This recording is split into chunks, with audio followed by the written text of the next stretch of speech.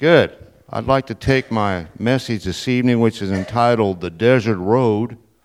The Desert Road, Acts, not Acts. I've got Acts on my mind. Exodus chapter 13, the Desert Road, 17 says, When Pharaoh finally let the people go, God did not lead them along the main road that runs through Philistine territory, even though that was with a border, they might change their minds and return to Egypt. So God led them in a roundabout way through the wilderness toward the Red Sea. Most of us know the story of Paul when he was on the Damascus Road in the 9th chapter of the book of Acts, where he was struck down with blindness. And the Lord asked him what he was doing, and he said, "Who are you?" And of course, the Lord introduced himself and told him some things, and then had him go to Damascus. But we don't know the story of Ananias. Ananias was a man in the 9th chapter of the book of Acts that was told by God to go anoint, go lay hands on Saul, known also as Paul, and I'll give you further instructions. Now, in case you're not aware, it was around this time that Saul was the one persecuting the church. He was the one that had asked for letters to go to Damascus and arrest people that only crime they had committed was believing in Christ. And he arrested some and beat some and probably threw some in jail before all this, but he was on his way to do more of it, and here God asked Ananias to do something that really endangered his life, or at least he thought it did. He could not see the whole picture because, well, he's not God.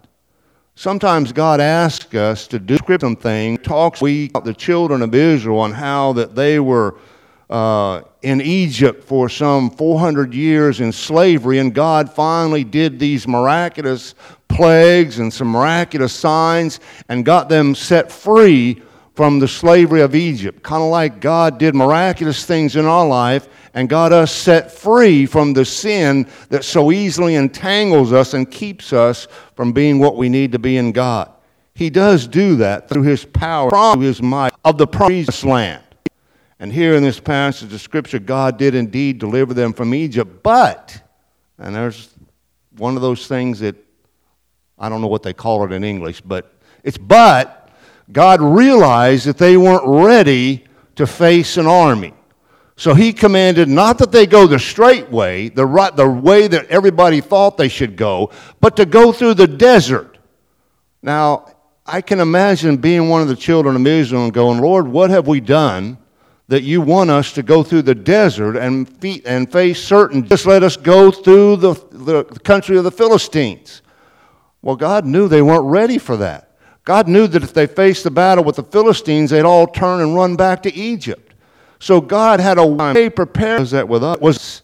He directs us in a way that we think is really not good. The children of Israel hadn't done anything. Don't confuse this with the time after they refused to go in when the 12 spies came and God made them run around circles in the wilderness. This is not that time.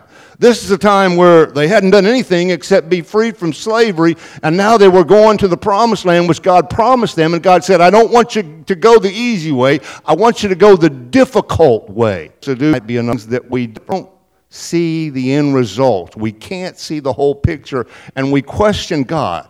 Kind of like I visualize Ananias questioned God when he said, Lord, do you know who Saul is? Do you know what Saul's been up to lately? Do you really think I should go and lay hands on him? Because he had heard from a lot of people that Saul was persecuting the church. Here, I imagine the children of Israel, as they wandered or as they traveled, I wouldn't say wandered because that's confusing it with the 12 spies incident. When they traveled through the wilderness, every step they probably said to themselves, why in the world couldn't we go the way where there's water and food and sustenance and there's a road to walk through or down? But God said, no, I don't want you to do that. Sometimes God directs us in a roundabout way. I remember listening to Charles Stanley one time talking about how life is like a Ferris wheel. God leads us away on the way, and then when we do something that is disobedient to God, in order to teach us, He has us go around the carousel until we come to the bottom where we can continue on our route so that we might learn the lesson while we're on the Ferris wheel. Well, maybe that's the way what God is doing here when he takes them the roundabout way through the desert. It's not because they did anything wrong, because it's not new they was ready to face the Philistines. Maybe in your life, God has put you on a detour, or God has allowed you to go or led you down the desert road. It's real easy to think that, well, it's my fault. I must have done something. That's why God's punishing me. But in reality, it may not be the case at all. It may just be that God is trying to teach us that we need to be obedient to Him. He's teaching us about His sovereignty. In our Sunday school lesson, we're studying the book of Esther. Esther, if you know that book, has no mention of God or prayer or anything spiritual. The closest it gets is when Mordecai asks what God, Esther, or see what happens. In that book, though, even though God is not mentioned, you can see the hand of God all over it. And that's the way God is in our lives. Sometimes we can't tell whether God's exactly there or not. But if we look back, we can see the hands of God all over it. The detour in our lives sometimes is so that we might avoid a disaster.